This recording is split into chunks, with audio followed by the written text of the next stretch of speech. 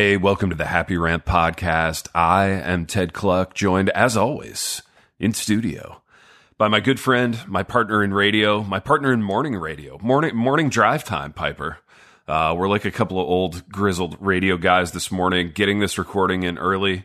Sans Ronnie Martin, who, per your observation of his social media lately, is just deeply ensconced in the world of charcuterie, farmers markets, scones, making other people jealous, all things Ronald J. Martin. So we'll be happy to have him back on the program next week. But Piper, we have phase 2 of our listener questions. The response was overwhelming. It was so overwhelming that we went an hour plus last time, and we've got yet more questions to wade through this morning, Pipe. So without further ado, man, let's get into that. But before we do, tell them about Redbud City Coffee Roasters.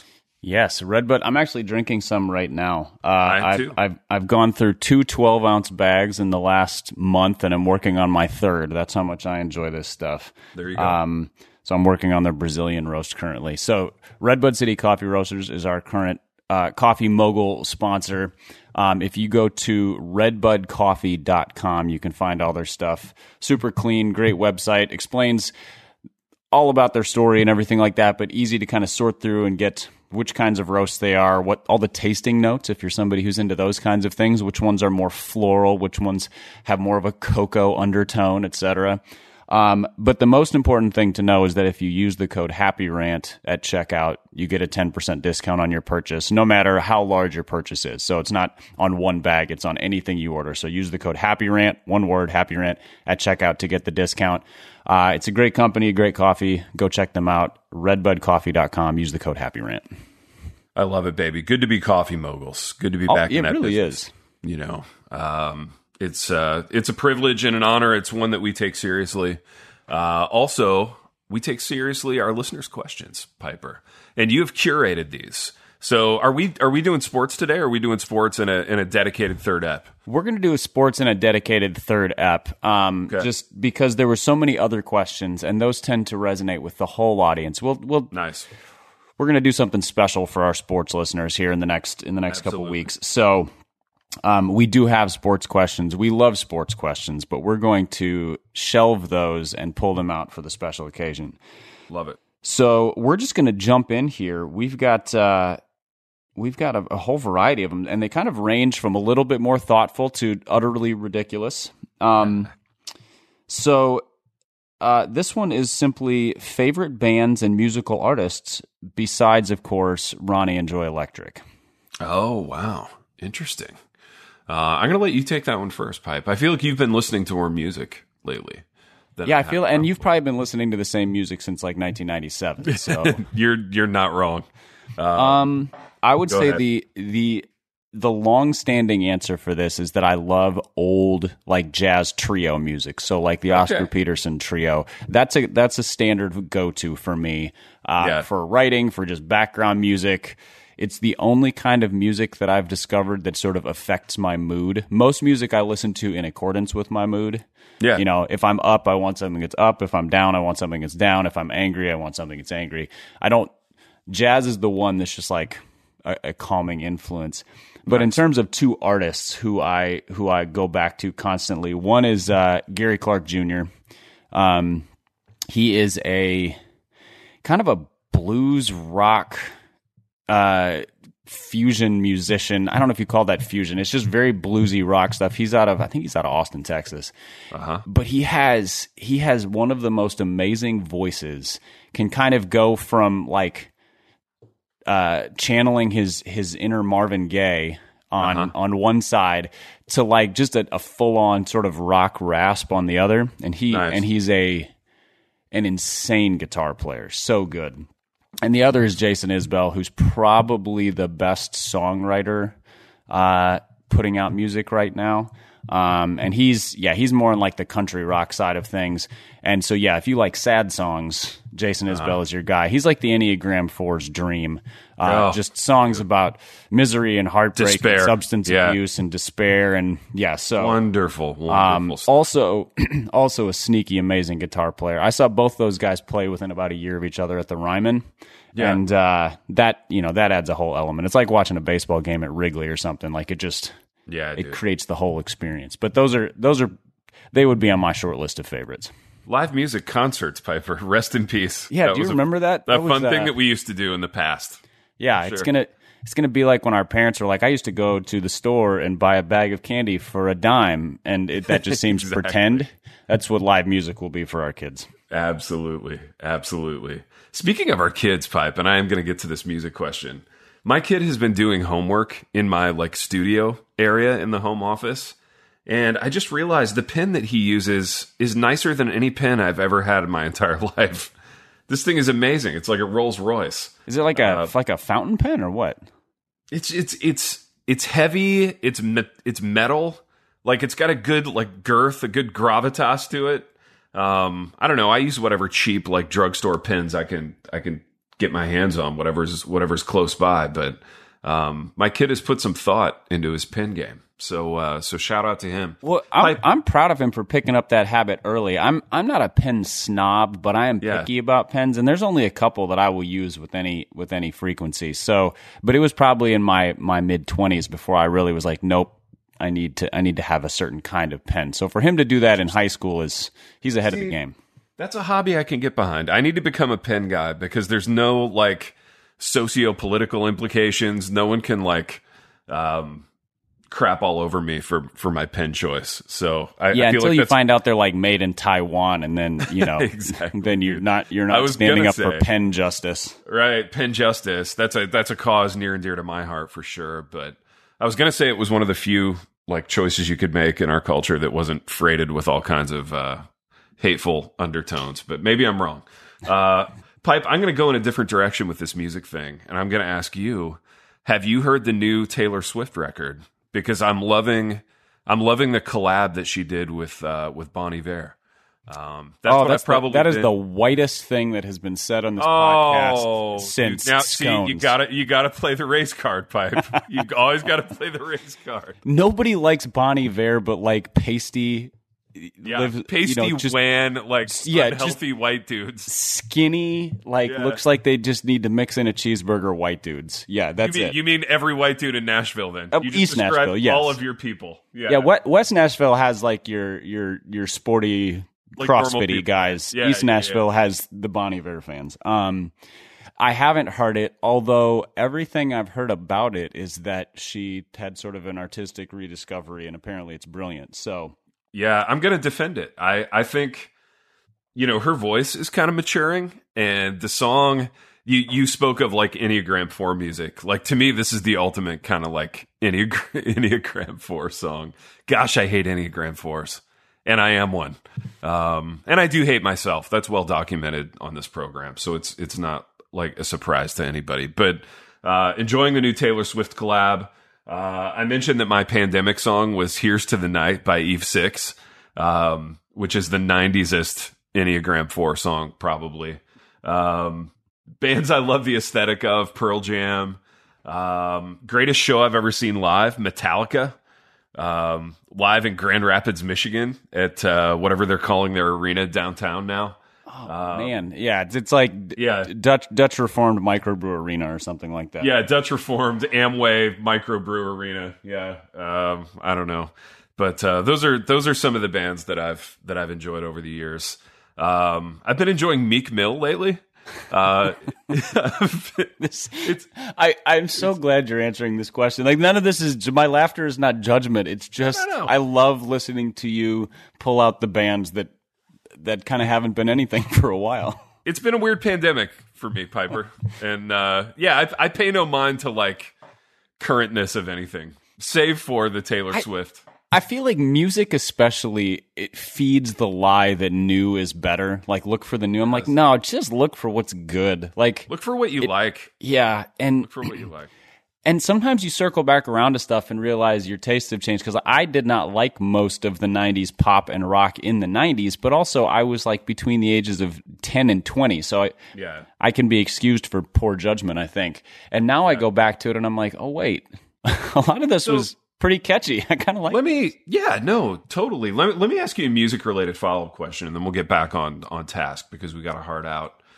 I feel like one of the things that's great about being an adult now is that no one cares what music you listen to, and there is no judgment, right? It's like, as a 44-year-old man, I'm completely irrelevant anyway, so like no one cares what I listen to. But I wondered, Pipe, if that's different in Nashville, because there's sort of a music quote-unquote scene in Nashville. Are you a little more under the gun to listen to cool things in your metro area as opposed to mine? I think it depends on if you're in the music world. I mean, Nashville is a music world. You're 2 degrees of separation from somebody who's in the music industry all the time. Sure. But I think there's also a sense of kind of anything goes. And so, like, if you go, I know a couple guys who are, session guitarists, and so they're professional musicians. They play on albums. Their job is to go be the best guitar player in the room at any given time. Yeah. And you ask them what they listen to, they're not necessarily hunting down new music as much as studying the greats. So they're going to list guys who played guitars in the 50s, 60s, 70s, 80s, classic rock, 80s rock. And that's totally fine. Like, they don't need to be up on stuff. The people who are pretentious are like the Bon Iver, skinny, greasy-haired, fedora-wearing chumps who, every band they like just sounds like a string of words. Yeah. It's not even, it doesn't mean anything. It's just, everything is a little bit offbeat. And so they're the ones who are like, well, I haven't heard of them, but have you heard of so-and-so? And it just feels like a one-upmanship contest. Yeah. But I'd say that's a fairly small crowd. For the most part, you can just kind of like what you like. There you go, man. That's as it should be, for sure. Yeah, all right, Pipe, that was it. You can kind of look at certain people and go, I'm not talking to them about music. This is not going to go well.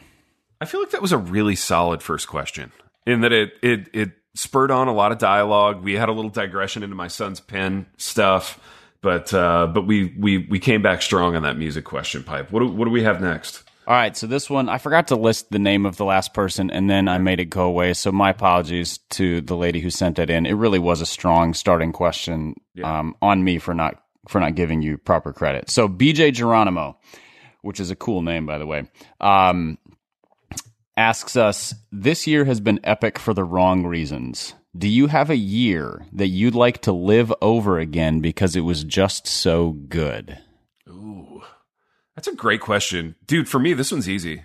1985. 1985, I was 9 years old. Back to the Future came out. My favorite team, the Chicago Bears, won Super Bowl 20.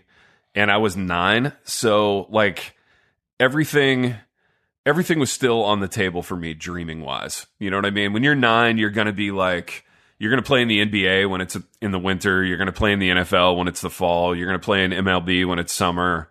I mean, your dreams are big. The world is your oyster. You're in 4th grade, so the schoolwork's not very hard. 9 is a good age, and 1985 was a good year for me. It was obviously pre-cell phones, pre-social media, rotary dial phones.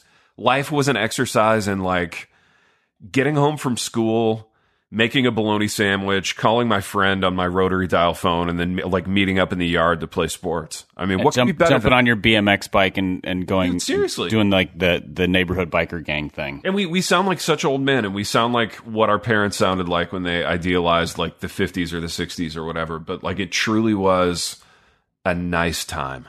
I would go back there. I would trade now for then in a heartbeat. Even pre-pandemic now, even before, everything, went to hell this year. Like, I would trade this for that, hands down. Man, this is a tough one for me because I'm nostalgic about moments, but not like eras.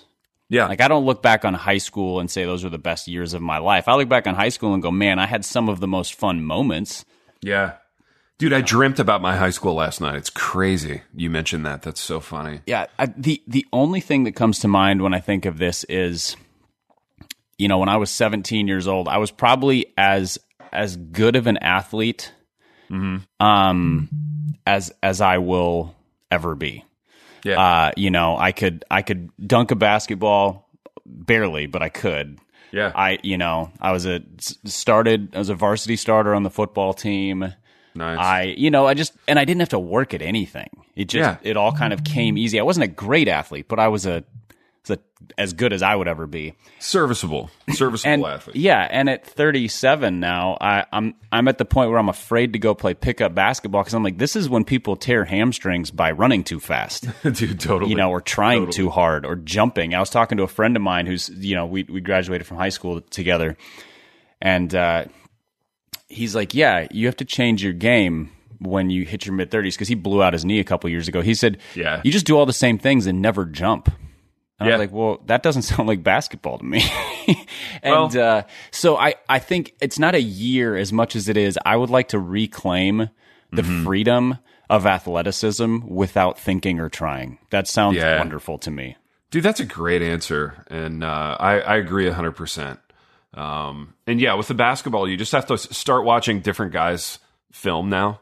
You have to watch a lot of Bill Winnington and Will Perdue and guys who didn't jump. Make those guys your new paradigm. Well, yeah, I think about it now, and I think I used to play pickup basketball. There was a group from church who would play, and there was guys who were in their late 30s, early 40s, so our general demographic currently, and they never jumped. They were like stick their butt in you and back you into the stanchion, and then flipping layups and. Yep, and I hated playing. 100%. I hated playing against those guys. Plus, they had like old man strength, and I was 17 and lanky. Exactly. And so I think there's still a lot of life to be lived. I don't have to be washed up in terms of fun. Yeah. But just easy, thoughtless athleticism, being invincible. That seems really nice to regain. It's so nice. Yeah, it's so nice for sure. All right. We have a couple questions here, and we may want to sit on this one until Ronnie's back. So I'm going to throw it out here as a tease, and we can decide whether or not we go with it. So, are you familiar with the situation surrounding Jerry Falwell Jr.? Yeah, a little bit familiar. Okay. I saw. Are you allowed to discuss this, being that you also work in higher education? Man, I don't know. This is one of those issues, Pipe, and correct me if I'm wrong. Like, there's only one really way to discuss it, and it's not like anybody's going to be defending Falwell's behavior. Liberty, not knowing a lot about Liberty other than what I see in the kind of mainstream media, it always seemed like this type of thing was possible, I guess I'll say. Yeah. Whatever word is one gradation stronger than possible. But less than likely, I mean, look, money, power, influence. Again, we've talked ad nauseum about how and by we I mean just humans. We all want these things, but then these are the very same things that become our undoing when we finally attain them. And I think there's some of that at play here in the Liberty situation. Now, I know full well that our listener. They want us to be funny and gossipy and, lascivious in our discussion of this, but I don't think I can do that given where I work, and you probably can't either. Well, and I think there are a billion jokes to be made because of the photo situations he put themselves in. For example, a follow-up question from somebody. So this first question comes from Kristen Bishop, and it just says, will Falwell Jr. be back?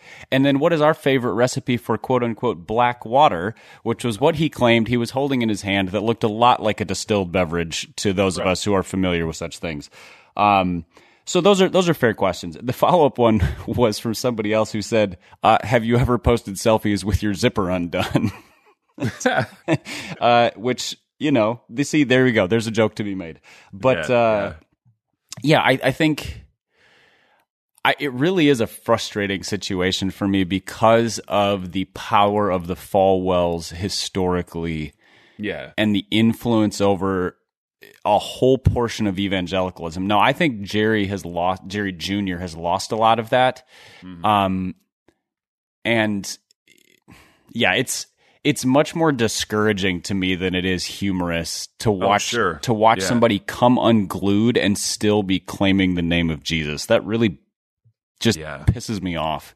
And I don't get offended at the point of like, you know, like pearl clutching offensive, but yeah, it's pretty heinous. It really makes me angry. Dude, and this is where I lean on. And again, we're becoming the NEF Downs podcast, the Enneagram 4 standpoint of, I just feel like the world has become like a godless hellscape, and come Lord Jesus. Like that's kind of where I'm at with. And as an it. Enneagram 8, I just want to fight somebody.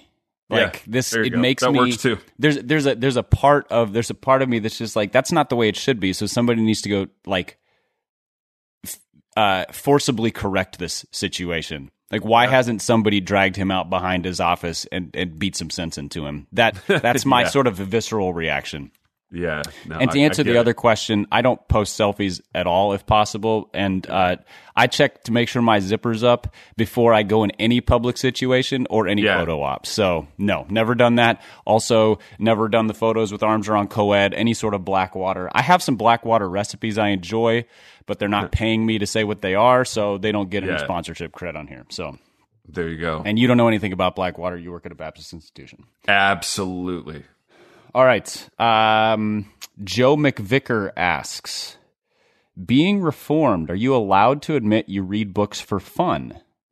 If so, what are a few of your favorite fiction books? And I will say to Joe, I really appreciate the way he asked this question, because it wasn't like, give me your top 10. It was just like, hey, throw out some titles that you enjoy, or authors, or whatever. So the open-endedness is great. Thank you, Joe.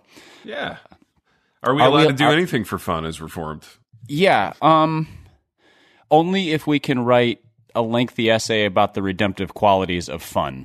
Absolutely, dude. The fun has to be an academic exercise. Which, in fact, tees me up to promo my book releasing in October, which is called Hoping for Happiness, which is sort of about the redemptive aspects of fun. Actually, there you go, dude. True. But ultimate Reformed guy flex right there. It could be about that if I wanted to write a Reformed guy book. Instead, it's more like, it's okay to have fun, guys.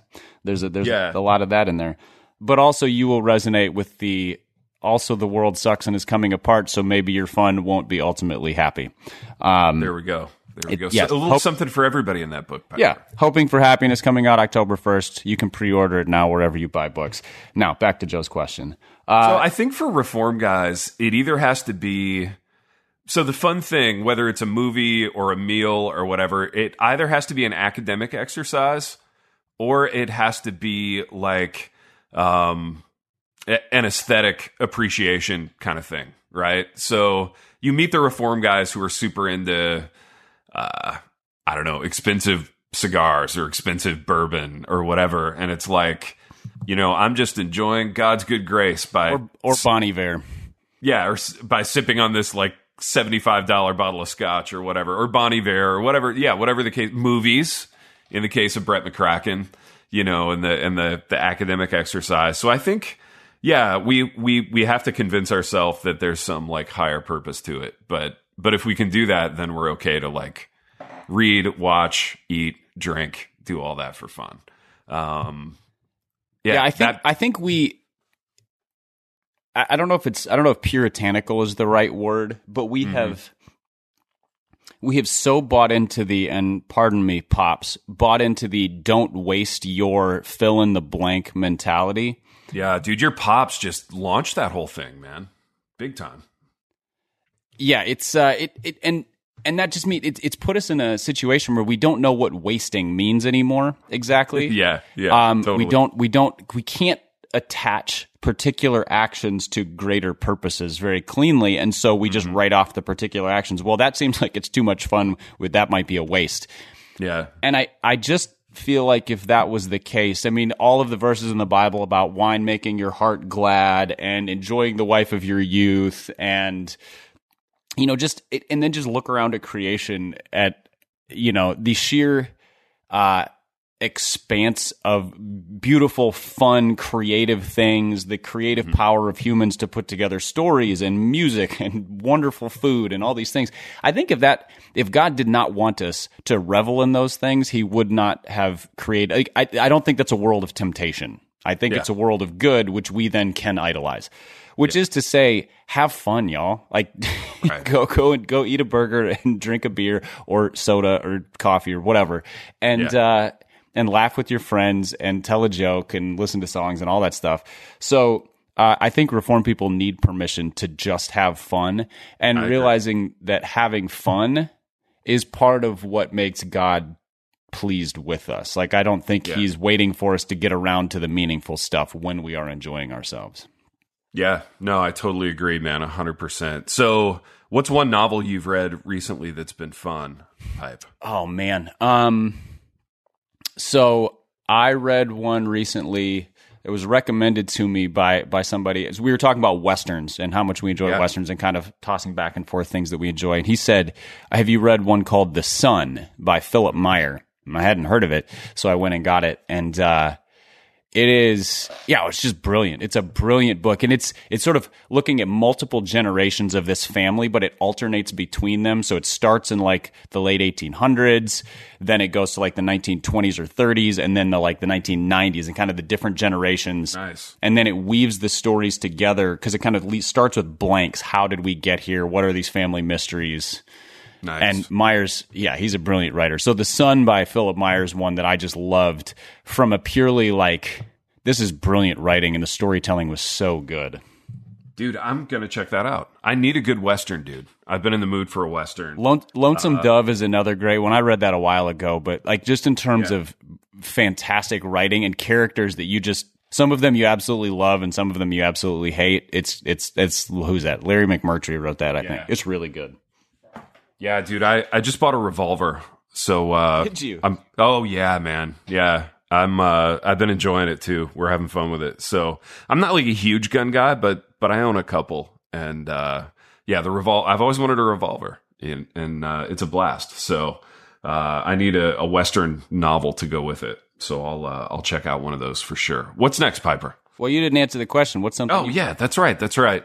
Dude, so KK brought this novel home recently, and I've struggled to read during the pandemic. Not that, I've forgotten how to, read words or sentences, but I've had a hard time, settling down to read and finish anything. But she brought this novel home a while ago called The Interestings. It's by a woman named Meg Wolitzer, and the premise is it's all these people that are our age now, but when they were kids, they went to this kind of snooty fine arts camp in the Northeast, the kind of fine arts camp where everybody is convinced that they're going to become the next whatever, the next filmmaker, the next great musician, whatever. And they're all kind of rich kids, and it follows them from this camp through their lives. And it really tells the story of what happens when you realize you're not exceptional. Right. Except there is one guy in their group who becomes exceptional. And in the world that the book creates, he becomes like the guy who makes their equivalent of The Simpsons. Right. So this huge animated cartoon that just gets syndicated all over the place and becomes this huge deal. So kind of the dynamic that happens too when one of your friends gets ultra successful and everybody else kind of stays normal. It's fascinating, dude, because those dynamics are real in friend groups. And I think the dynamic of, growing up, being convinced that you're going to be amazing and then realizing that very few people are exceptional, it's a real thing, and it's a real kind of moment that most people walk through, I think. So, good book called The Interestings, Meg Wolitzer, not at all Christian, obviously, but a really fascinating insight into the human experience.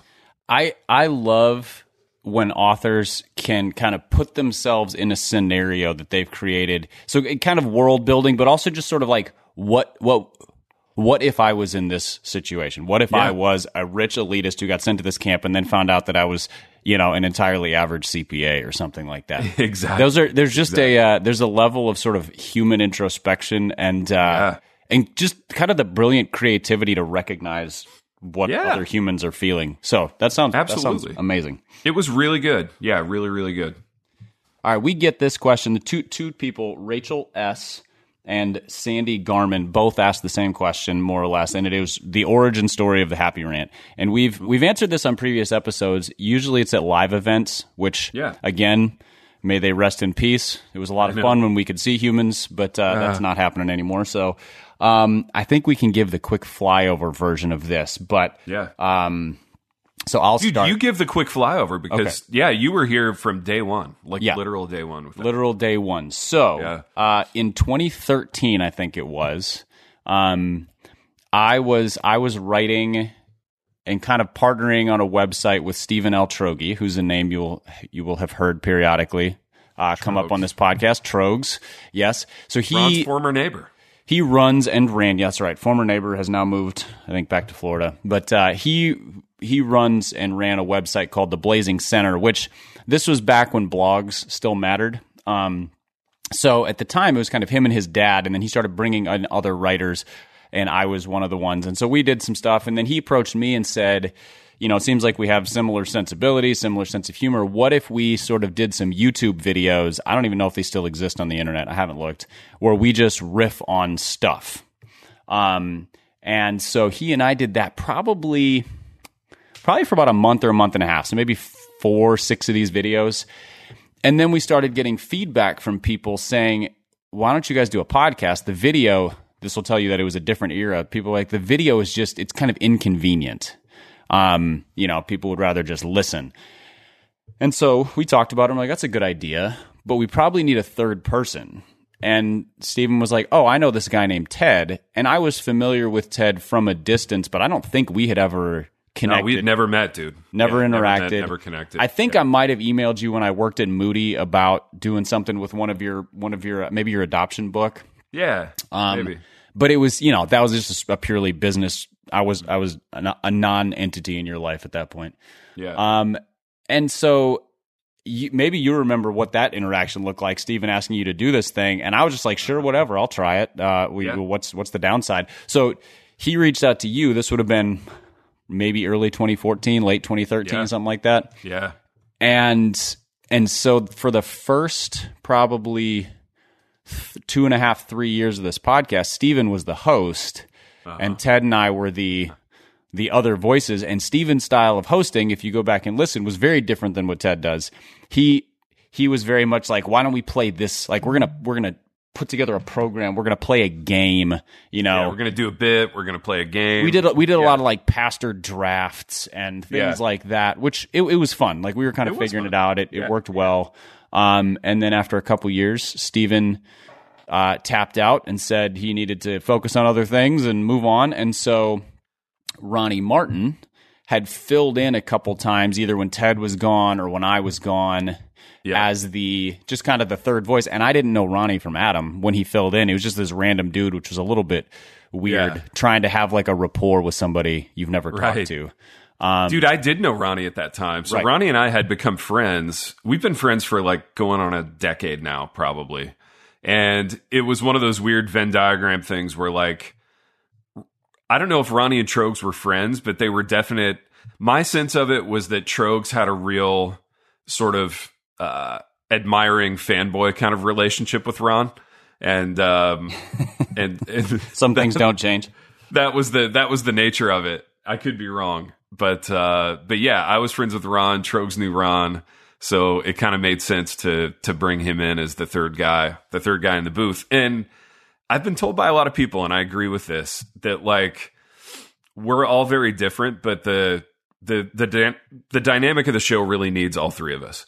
And I think we all three bring our apologies for these last couple episodes to whoever said that.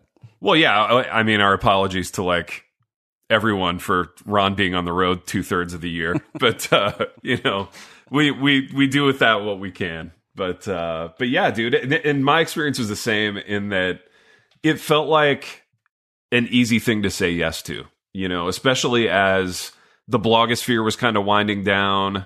Social media was winding up. I didn't want to be on social media. So this felt like an easy thing to say yes to. And it has been really fun. Like in those early years, it felt like a little bit of an obligation. Like I remember saying to my wife, I got to tape the podcast. But now it's something that like I truly look forward to it. It's like a little moment of refreshment in my week. Well, yeah, and it's created an interesting just sort of different friendship dimension, because part of one of these questions was, have you ever met in person? How did you know each other? So you knew Ron previously. Yeah. I've never met Stephen L. Trogi in person. Interesting. I haven't either. I don't think I've ever been in the same room as Trogs. I don't think I had. I think the first time I met you in person was when you were coming to Nashville to visit family, and so you and I recorded an episode together at Lifeway's old building. Yeah. And then we went out and grabbed dinner or something like that afterwards. And that was like the first time we had ever met and hung out. But we had been talking on microphones to each other for years, 3 or 4 years at that point. Yeah. And the first time I met Ronnie was at our first live event, I think. Yep. And so, yeah, dude, that's wild. Yeah, that's so funny. There's a touch of that, like, long distance dating, internet relationship thing. And then you meet the person face to face, and you're like, "What? How does this dynamic work here?" Because there's different dimensions. I've never. The other thing is, we never do video on this podcast. So at that point, I didn't know Ronnie's facial expressions or mannerisms, and you combine those with talking to somebody, and it shifts things. It does. Just in terms of how to read and react to somebody. But yeah, I don't think any of us would do this podcast if we didn't continue to find it fun. Like if this becomes we have an obligation to a listener thing for multiple episodes in a row, we'll probably just go, maybe it's time to hang the cleats up. Yeah, and definitely, man. And hopefully we're all on the same page when that moment comes. But really, it's been super surprising how people have responded. We've had a growing listenership for a long time, and it's kind of plateaued. But I don't think that's because we've lost momentum as much as because there are 7 million other podcasts starting every week. Yeah, dude. Like literally everyone has a podcast.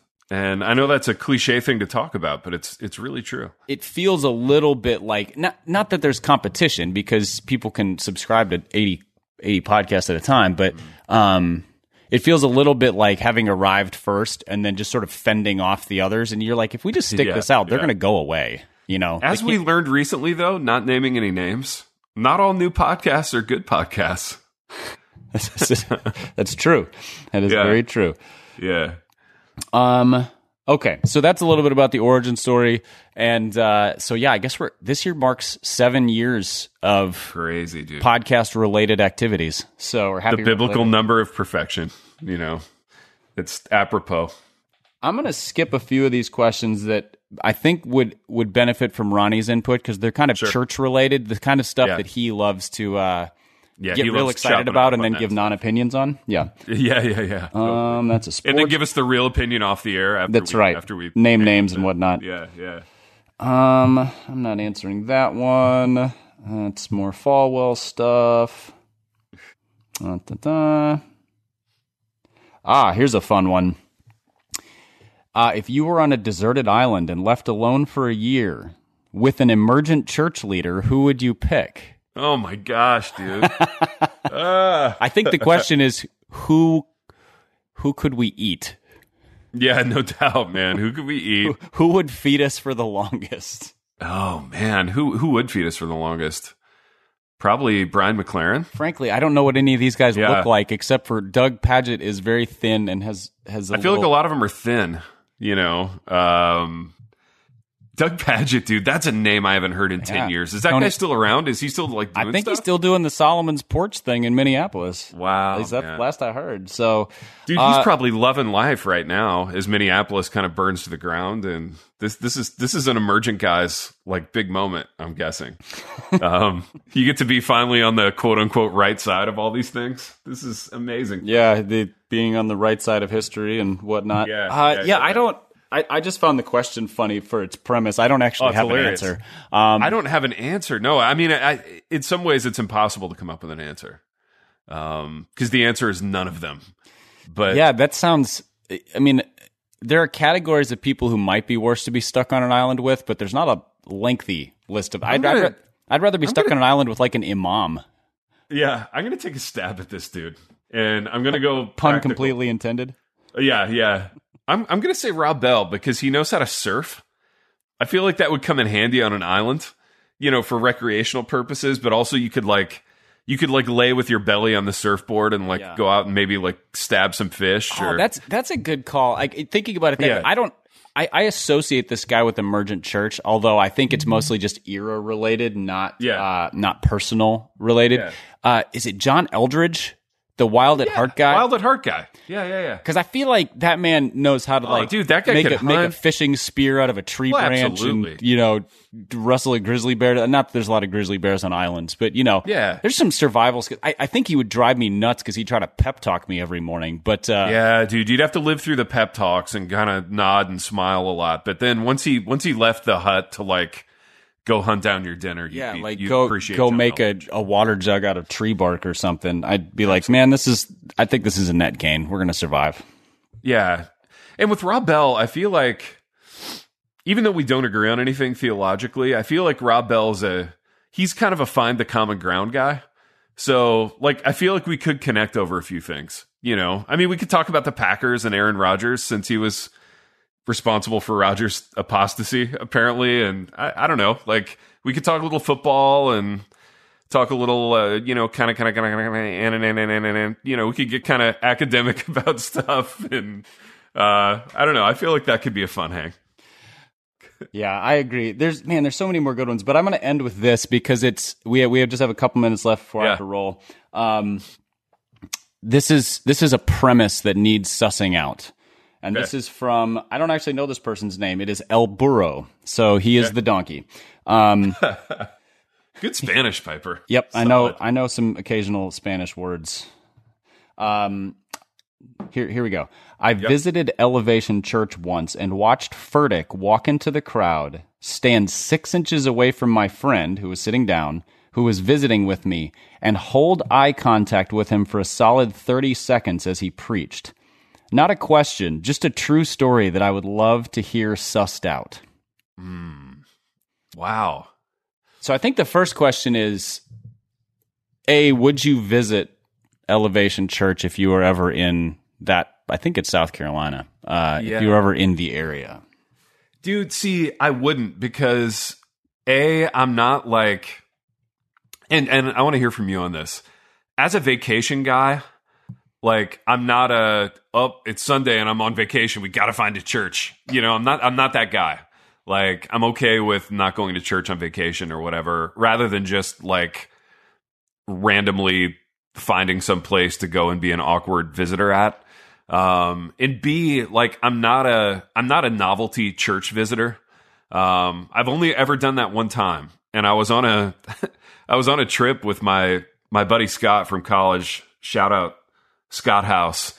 And we, for some reason, on a whim, stopped by Bill Hybels' megachurch in Chicago. This was in the 90s. So Willow Creek, I know it well. Yeah, Willow Creek. It felt like a Bulls game, dude. I mean, there were 20,000 vehicles in the parking lot and parking attendants, and you streamed in and out of certain gates, and it was definitely an arena feel. So yeah, that was the only time I've ever novelty visited a church, and I don't know that I would do it again. It was underwhelming. Yeah, so growing up, we got dragged to church on vacation because my parents were the we need to attend church and it sucked. Yeah. I hated it so much. Oh yeah. Some random Lutheran church in Cambridge, Isani, Minnesota or whatever. Yeah. That kind of thing. So yeah, I'm generally vacationing can include also not attending church. No offense to people, but also I can live stream the service from the church that I actually am committed to and sort of maintain some connection there, and that works well. I don't know that I would visit. I also have grown in maturity to realize that hate watching church seems like a really bad idea. So the only reason I would visit that church is out of skepticism, cynicism, and for podcast fodder, which is to get material for the show. Not a great reason to visit a church. Right. It's a great reason to go a concert or a movie or whatever, not so much a church. I would even put conferences on the okay list, but yeah. All right, second question. hypothetically, say a good friend of yours was like, hey, come with me. And you were like, fine, I will acquiesce and I will attend. Yeah. And then Furtick stood 6 inches in front of you, locked eyes with you, and preached in his, I don't know what the word is, very expressive and dramatic manner at you, Ted Kluck. How would you respond? How would you feel? What would your reaction be? Okay. So, speaking of Westerns, remember that scene in Tombstone where they're at the OK Corral and like they're staring each other down. They've all got their pistols drawn, and Doc Holliday is staring at like Johnny Ringo, and he winks at him. Yes. And then everybody starts firing. Like, that's the inciting incident. That's the thing that kicks off like the gunfight. I think that's probably what I would do with Furtick. Also, I don't wink at him and shoot him. Wink at him and shoot him. Not shoot him, for the record. Like, that'll get taken out of context for sure. But no, I would. I don't think Piper. Here's the thing. I don't think I could keep a straight face. Like, if another grown man got that close to me and was like half rap sing-songing me for minutes at a time, I just think I would lose it. And I would laugh and smile, and I would look at my buddy and I would be like, what's going on? Yeah, what is happening? This is so funny. I'd probably smile and or start laughing and or wink at him a la Doc Holliday. Yeah, I think I would freeze because every reaction that came to mind would be problematic. The other thing is, if I was sitting down and he was standing up, we'd be about the same height. So it would genuinely be like eye to eye. And that would, I'm not a giant. I'm 6'2". I think you're about the same height, 6'2", 6'3". Yeah. So yeah, both of us would be like looking him square in the eye. Yeah, I think winking, possibly licking your lips suggestively just to see if you could throw him off his game. Yeah. Or just, play into the camera a little bit. Exactly. Or just like giving him a big hug, If he gets that, I feel like if somebody enters your personal space, they either want to fight or they want to hug. So that would ruin whatever shirt you're wearing, though. There'd be a lot of like, residue and a lot of body spray and a lot of hair wax and and odoriferous things. So if you're okay with losing the shirt, then you could give him a hug. Yeah, I feel like it would probably smell like the general aura of smoke machines and things like that anyway. So it smelled like Night at the Roxbury, whatever that smells like. Oh, I can smell it from here. Yeah, exactly. that's a whole blend. Listeners did send in a lot of other questions, so we'll just hold them and maybe we can do more in the future. We have the sports ones that we're going to do another episode on, but I think that's it for today though. I think we've used our time and we've covered a variety here. Dude, shout out to our listeners for amazing questions. These are thoughtful people. And even if the number has plateaued a little bit, I feel like we have quality and we have quantity. I mean, to be fair, we have both. It's still grown a little bit the last few months. It's just, for a while it was like month over month massive growth. We've not seen that, which also means listeners, go give us a rating and review, which we haven't asked 5 stars. Forever. 5-star reviews. And share this, tell your friends, invite people to listen with you.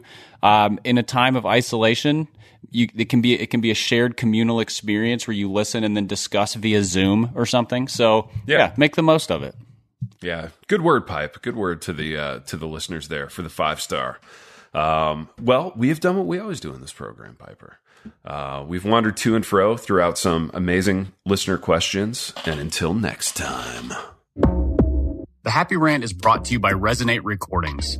If you go to resonaterecordings.com, you can see the full range of services they offer. So if you're considering starting a podcast, they are the ones we recommend going with. Again, go to resonaterecordings.com to see their prices, to connect with them and ask any questions, and to see what they can do to help you launch, edit, master, and improve your podcast. Again, go to resonaterecordings.com to see what they can do to help you launch and improve your podcast.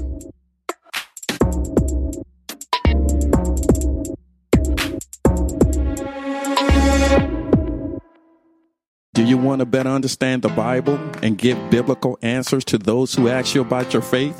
Hi, this is Perseus Poku, host of the Sound Reasoning Podcast Show. Listen to us weekly as we bring the truth often found in the ivory towers of seminary down to the steeple towers of the local church.